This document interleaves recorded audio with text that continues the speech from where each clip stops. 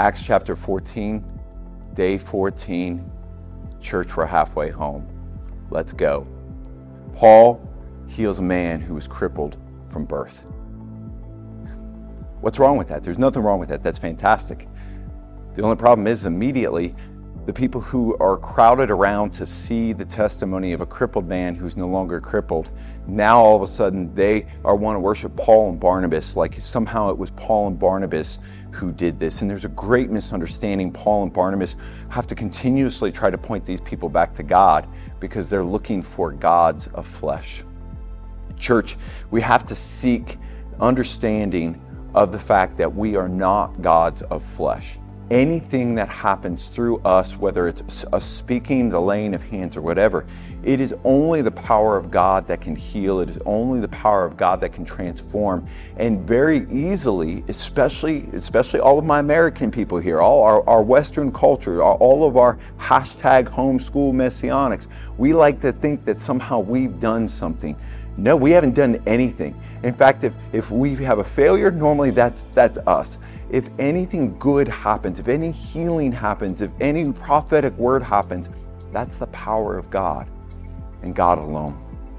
Church, we're not gods. There's only one God. And as we learn to walk, teach, and minister through the power of the Holy Spirit, we must remember that we must continuously point people back to God. It's easy for somebody to give you a compliment on a sermon, or it's easy for somebody to say something on a worship song, or, hey, that was a really good point. All of those are God's callings, God's gifts, and empowered by God, lest any man should boast. There will be tribulations, we should expect that, but dialing into God while we're persevering towards the power of the Holy Spirit, that provides hope in the trials. As a church, we can either be unified by God, or we can allow ourselves and our pride and our ego to divide us amongst the men. Only God can define who this church is.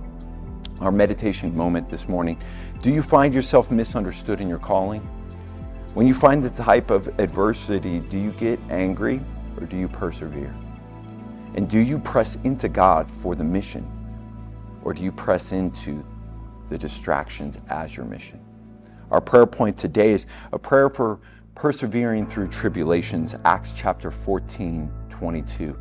So as we're going through this, we're halfway home, church. Just know that I love you. I'm praying for you. But most importantly, God loves you. God sees you. God calls you. Let's go, church. Let's finish strong. Blessings.